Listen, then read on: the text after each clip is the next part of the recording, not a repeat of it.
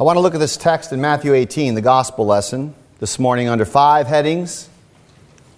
Don't worry, it's not that complicated. They're simple headings. There's an introduction, there's 3 scenes, and there's a conclusion. An introduction, 3 scenes, and a conclusion. The first scene is in verses 23 through 27, and then the next scene is in verses 28 through 31. And the third scene is in verses 32 through 34. And the conclusion is in verse 35. So there's an introduction, which is in verses 21 and 22. There's 3 scenes.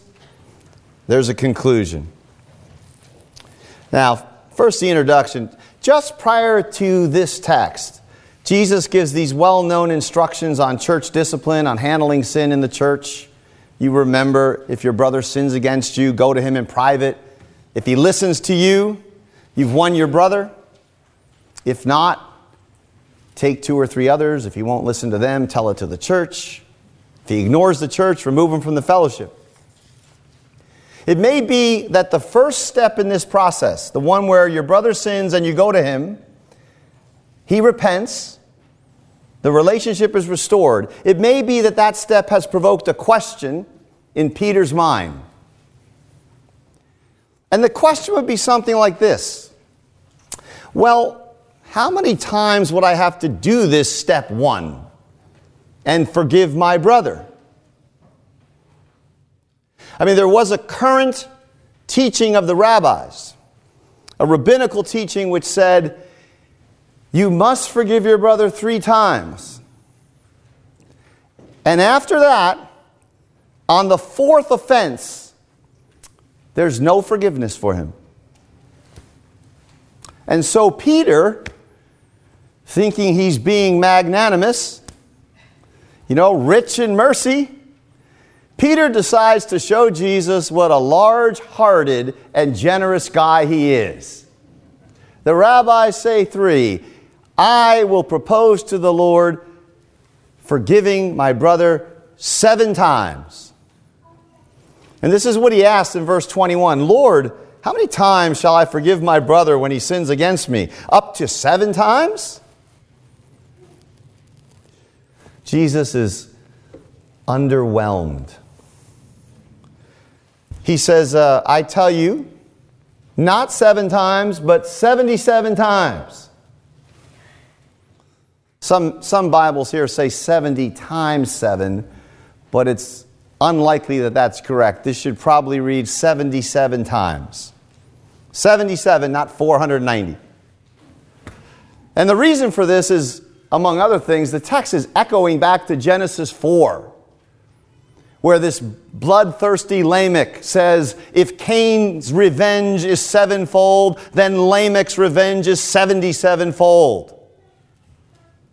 And Jesus is doing a couple things here. The first thing he's doing, he's saying the disciple of Christ must be as extravagant in forgiving as Lamech was in taking vengeance. But he means even more. 77 is 7 times 10, 2 numbers of completion and wholeness, plus another 7. And so the idea of 77 is superabundant wholeness, superabundant fullness. So this is the language of exaggeration, of hyperbole, not of mathematical precision. Right, the whole problem with Peter's question, from Jesus' point of view, is that Peter is a counter. He's a tabulator. He has a mental accountant working on his forgiveness balance sheet. He knows who he owes and he knows who owes him. He keeps track. He's a scorekeeper. Right, the difference between Jesus' reply and Peter's question is not about quantity or mathematics, right? It's not quantitative. It's not 77 minus 7. It's qualitative. They're moving in two different orbits. Peter counts, Jesus forbids counting. And this means for Jesus, forgiveness is never to be withheld. Right? To read this parable, to read Jesus' reply to Peter and to ask, okay, I got it, 77 times. Does this mean that the 78th time I don't have to forgive my brother? Right? That would be to be making the same mistake as Peter. Now I want to clarify something that might crop up here. It seems to always come up when we talk about forgiveness. There's a parallel passage to this parable over in Luke's gospel. And from that parallel, we know that the discussion is about forgiving people who repent. So when I say that Jesus is teaching that forgiveness is to be limitless, the context leads us to take this to be true where there is repentance. Where there is repentance. In fact, in the parable itself, even God is going to rescind his forgiveness later on in the parable. But we'll get to that. For now, you should see this. These sorts of questions, what about this case? What about someone who does this? What are the boundary conditions? Right? These are the questions of counters and tabulators. And they can distract us from the point. Jesus is saying to Peter, forgiveness is never to be withheld when it is sought. You need to stop setting an upper limit. Now, this pronouncement of Jesus, it would be an absolute shock to Peter. You're just used to hearing this parable. Remember, the rabbi said 3 times, that's it. No need to forgive a 4th time. Peter goes beyond the rabbis. And Jesus says, look, you and the rabbis are playing on the small end of the pool. This makes Jesus sound like he came out of some crazy liberal rabbinical school. And so, because of that, the parable needs some further explanation. And that brings us to the second point, the first scene in the parable. And that starts in verse 23. The kingdom of heaven is like a king who wanted to settle accounts with his servants. A servant is brought to him who owed him 10,000 talents. A talent was the largest denomination of currency. It was measured in metal. 10,000 is the biggest word we have in the Greek language. And so this is a very, very large sum. It's intentionally exaggerated for effect. A talent was about 20 years' pay for a day laborer. So 10,000 talents is 200,000 years' pay. To give you an idea of how much money this is, the first century Jewish historian Josephus tells us that Herod collected about 900 talents annually from all of Judea in taxes. He collects 900 talents a year. This man owes 10,000 talents. The point here is simple. The debt is impossible to pay back. And so in verse 25, we see the servant couldn't pay. So the master orders that he and his family and his possessions be sold and payment be made. Selling oneself into slavery, or in this case, being sold into slavery, was a common thing in the ancient world for excessive debt relief. But it's clear here in the text that this would do virtually nothing for the master. And the master's not going to get this huge debt back that he's owed. And the servant is quite unrealistic. In verse 26, he says, "Be patient with me, and I will pay you back everything." We do not realize the debt we owe to God. We're much like this servant. Look, if you give me a little time, I think I can make this right. I think I can somehow square my account with God. Just be patient with me and I'll pay back everything. There's a profound kind of cluelessness that this servant has about the immensity of his debt. His debt, even in his own terms, is 200,000 years' pay. And he tells the master, hey, give me a little more time. Right?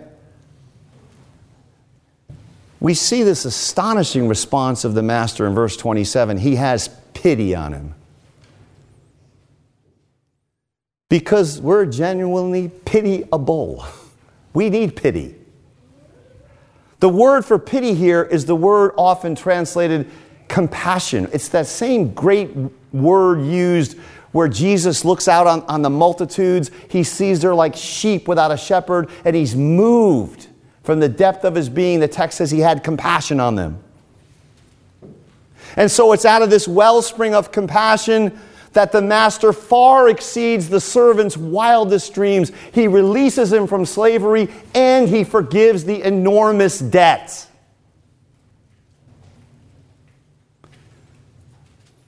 The parable is, among other things, a picture of the Jubilee year, the favorable year of the Lord, the year when all debts are canceled, which has come in the ministry of Jesus and the forgiveness that he announces in the gospel. What we have here is the absolutely prodigal,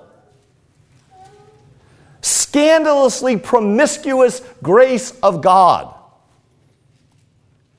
that goes beyond all calculation, all rights, all deserts. And this strikes at the heart of Peter's bookkeeping mentality. God has forgiven you, me, us, infinitely more than we will ever be called upon to forgive another person. And it's with that realization that all questions of forgiveness must be permeated. Questions of forgiveness are not adjudicated in the law courts. They're adjudicated on this ground, that God in Christ has pardoned you infinitely more than anything he asks you to do with respect to extending mercy or free forgiveness to one who has hurt you. It's because we lack this joy of being liberated. We don't sense that we're crushed under our debt of sin. And so we become arrogant or miserly toward other people. We operate out of law and not out of the grace of this gospel. So the second scene begins in verse 28, the second scene. The forgiven servant, he finds a fellow servant who owed him 100 denarii. It's about 100 days minimum wage. But the key point here is that this is 1/600,000th of what he owed his master.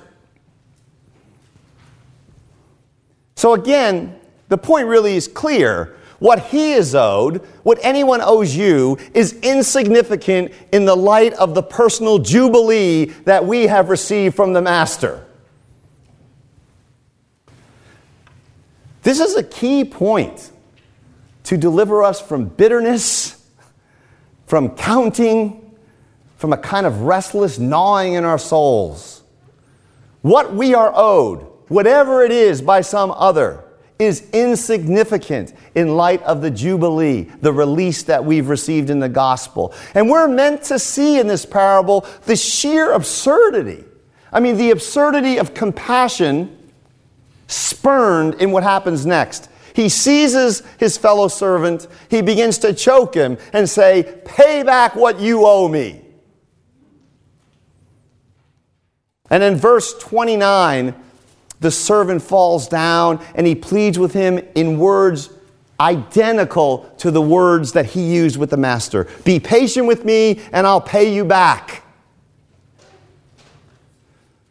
Right? The redundant plea is meant to make us feel the horror of what's going on here. You know, this plea for patience, this one is actually reasonable. With some time and patience, this debt could be repaid. Nobody owes you or me an infinite debt. But the first servant's attitude will not allow any time or any patience or any rope at all. He has the attitude of strict justice. Even though he's been pardoned, he treats others with strict justice. And everybody loves to see justice done on somebody else. So he's not the king, so he can't sell the man into slavery, but he can and he does throw him into a debtor's prison in verse 30 until he pays. He's within his rights to do this legally. There's nothing illegal about it. He wants his money. He's going to get his money. And in verse 31, some fellow servants who obviously heard the story of the king's generosity toward the first servant, they saw what happened and they went and reported to the master everything that had taken place. And that leads us to the third scene. Now the master's back with the first servant again. He summons him in, verse 32. It says, "You wicked servants, I canceled all that debt of yours, that astronomical debt of yours." Have you forgotten the astronomical nature of your debt? Because when you do, then you treat other people harshly. We forget the astronomical nature of our debt. The master calls this man in and says, "I canceled all that debt because you begged me to." And notice he says in the text, "And should not you?" See, this is the language of necessity. It is not a nice gesture on our part to forgive others when they owe us something. It's a demand. Should not you? Mercy is required from us by God. It's perfectly coherent with justice. And it's a demand which, when unheeded, provokes the fiercest divine response. Mercy is never an optional thing. Should not you have shown mercy on your fellow servant, just as I had on you? This is a costly parable. And let me remind you, this is an economic parable. We can forget that. Right? It's done in terms of actual money owed. Of course, it extends far beyond that. But the point is, this sort of forgiveness can have costly economic consequences. Recently, I received a phone call from a friend. He's a physician who was in my church and has moved to another state, my church in Tennessee, subsequently moved to another state. And he called for some advice on a situation where he was in an economic venture with some other Christians who he felt clearly had defrauded him out of a large sum of money. And he knew he couldn't bring them to the civil courts, and he didn't want to. And for various reasons, he had no recourse to the church courts. And the other party refused to admit any wrongdoing. And so my friend may be left with no options but to eat the loss. Now, as I mentioned, this parable is not strictly about the situation where no repentance is forthcoming. But I want to briefly address that, since sadly that is often the case. What about the situation where the other party refuses to even admit any wrongdoing, as in my friend's case? Well, I don't want to quibble about words. Technically, my friend cannot forgive these people. Right? Forgiveness implies the restoration of a loving, trusting relationship, reconciliation. But that doesn't mean the demands on him are not just as great as the demands in this parable. But because of what God has done for him in Christ, forgiving his enormous debt, he's not allowed to hate these brethren. He can't harbor bitterness or anger. He has to love them and pray for them and commend them to God's mercy. Jesus tells us to love even our enemies, to pray even for those who persecute us. Sure, he doesn't say forgive your enemies, but the inner substance, the readiness to forgive, the requirement to seek their well-being, places much the same demand on us. So just to be clear, we are to pray for the Lord's mercy on those who remain unrepentant of the wrongs they've done to us. And in that way, we instill in ourselves the deeper attitudes that this text is trying to get at. Blessed are the merciful, for they shall receive mercy. This text in many ways is about how you would like God to treat you when you stand before him. And the servant in this parable is about to find out that judgment will be merciless to those who have shown no mercy. James tells us that. So in verse 34, the enraged master delivers the unforgiving servant to the jailers. The word for jailers here, torturers. You know, it's well known and brutal fact of life that the ancient world, powerful political leaders, men like Herod, had torturers.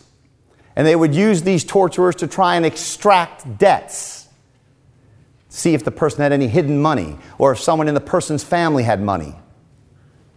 And here, the servant's prior forgiveness, the jubilee that he received at the hands of the Lord, it is rescinded. And he's remanded, he's delivered over to the torturers until he should pay all the debt. And it's clear that he cannot pay, and so his punishment here is something of a picture of eternal judgment.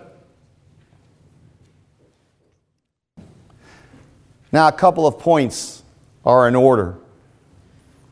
The parables, of course, they're not equations, and not every aspect of the king is meant to mirror God. God doesn't have torturers. God doesn't need to be informed by servants about what happened. But the main point is clear enough, isn't it? The main point is this: a terrible fate awaits those who are unforgiving. Nor are the parables systematic theologies. This text, if this was the only text you had, you could be led to assert that one could be forgiven and then lose that forgiveness. We would deny that on the basis of other texts, but even here, it's clear that this servant has not grasped. He's not appropriated the unbelievable reality of his own forgiveness in any meaningful way. But that's not Jesus' point here. Jesus is not trying to dot all the I's and cross the T's. There's something else I think that a sensitive reader gets when they read through this parable. You can feel something of the tension between this beneficent, gracious master, who's obviously standing in for God in the parable at the beginning, who forgives this incalculable debt. And then that same master delivers the man over to torturers to pay that debt off at the end.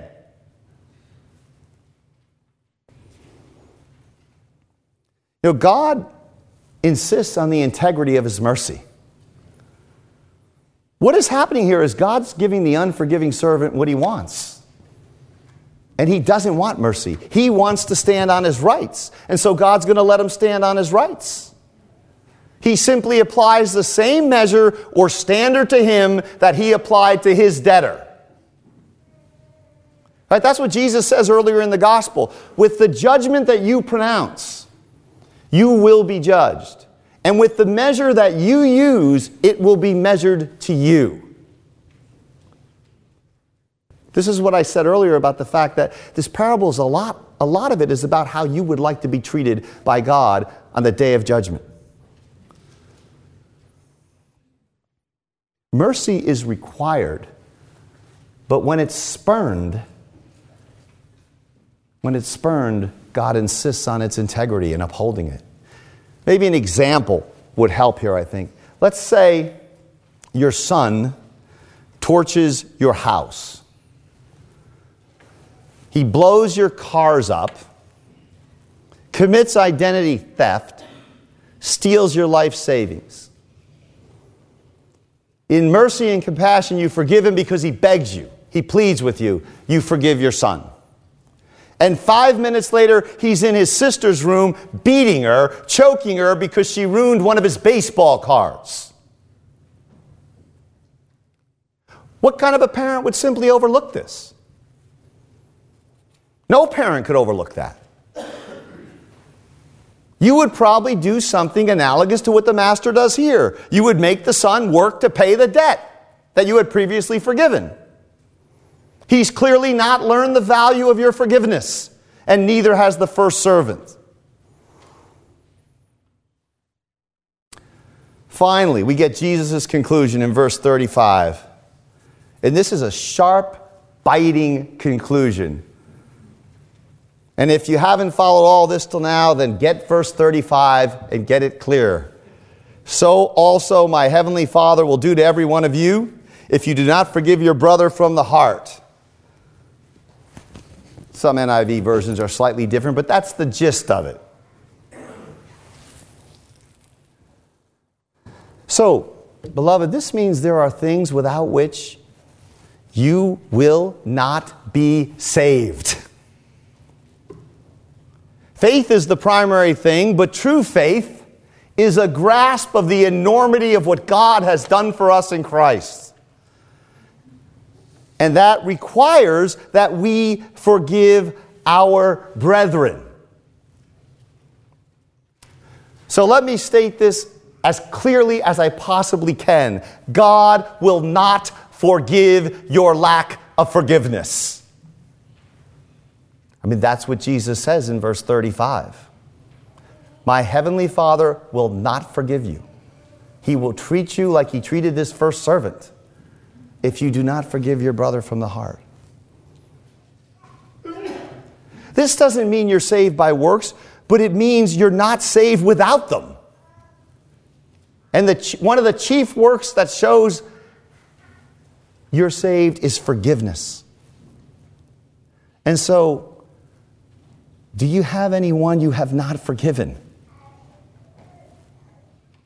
It's important that you not think that this will be overlooked. Our response to offenses, real hard offenses, real affronts, is a tool of self-diagnosis. It's not ultimately about how difficult, say, the other person is. It's a tool for your own soul. It's a barometer. Your destiny is tied up with your response in forgiving one another. Notice, this is not formal, at a distance forgiveness either. Jesus says to forgive from the heart. He's not going to let you remain in some safe, cold distance, keeping the offender at bay for some slight offense from 7 years ago, which the church is full of people who are excellent at this. They have learned to navigate around the people they don't really like.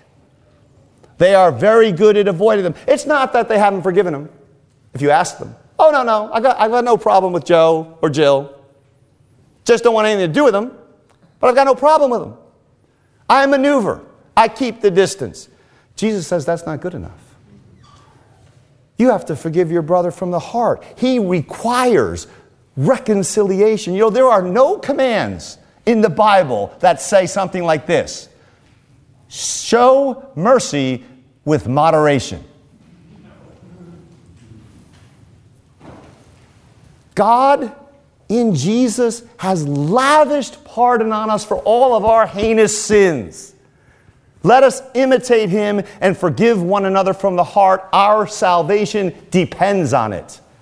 Amen.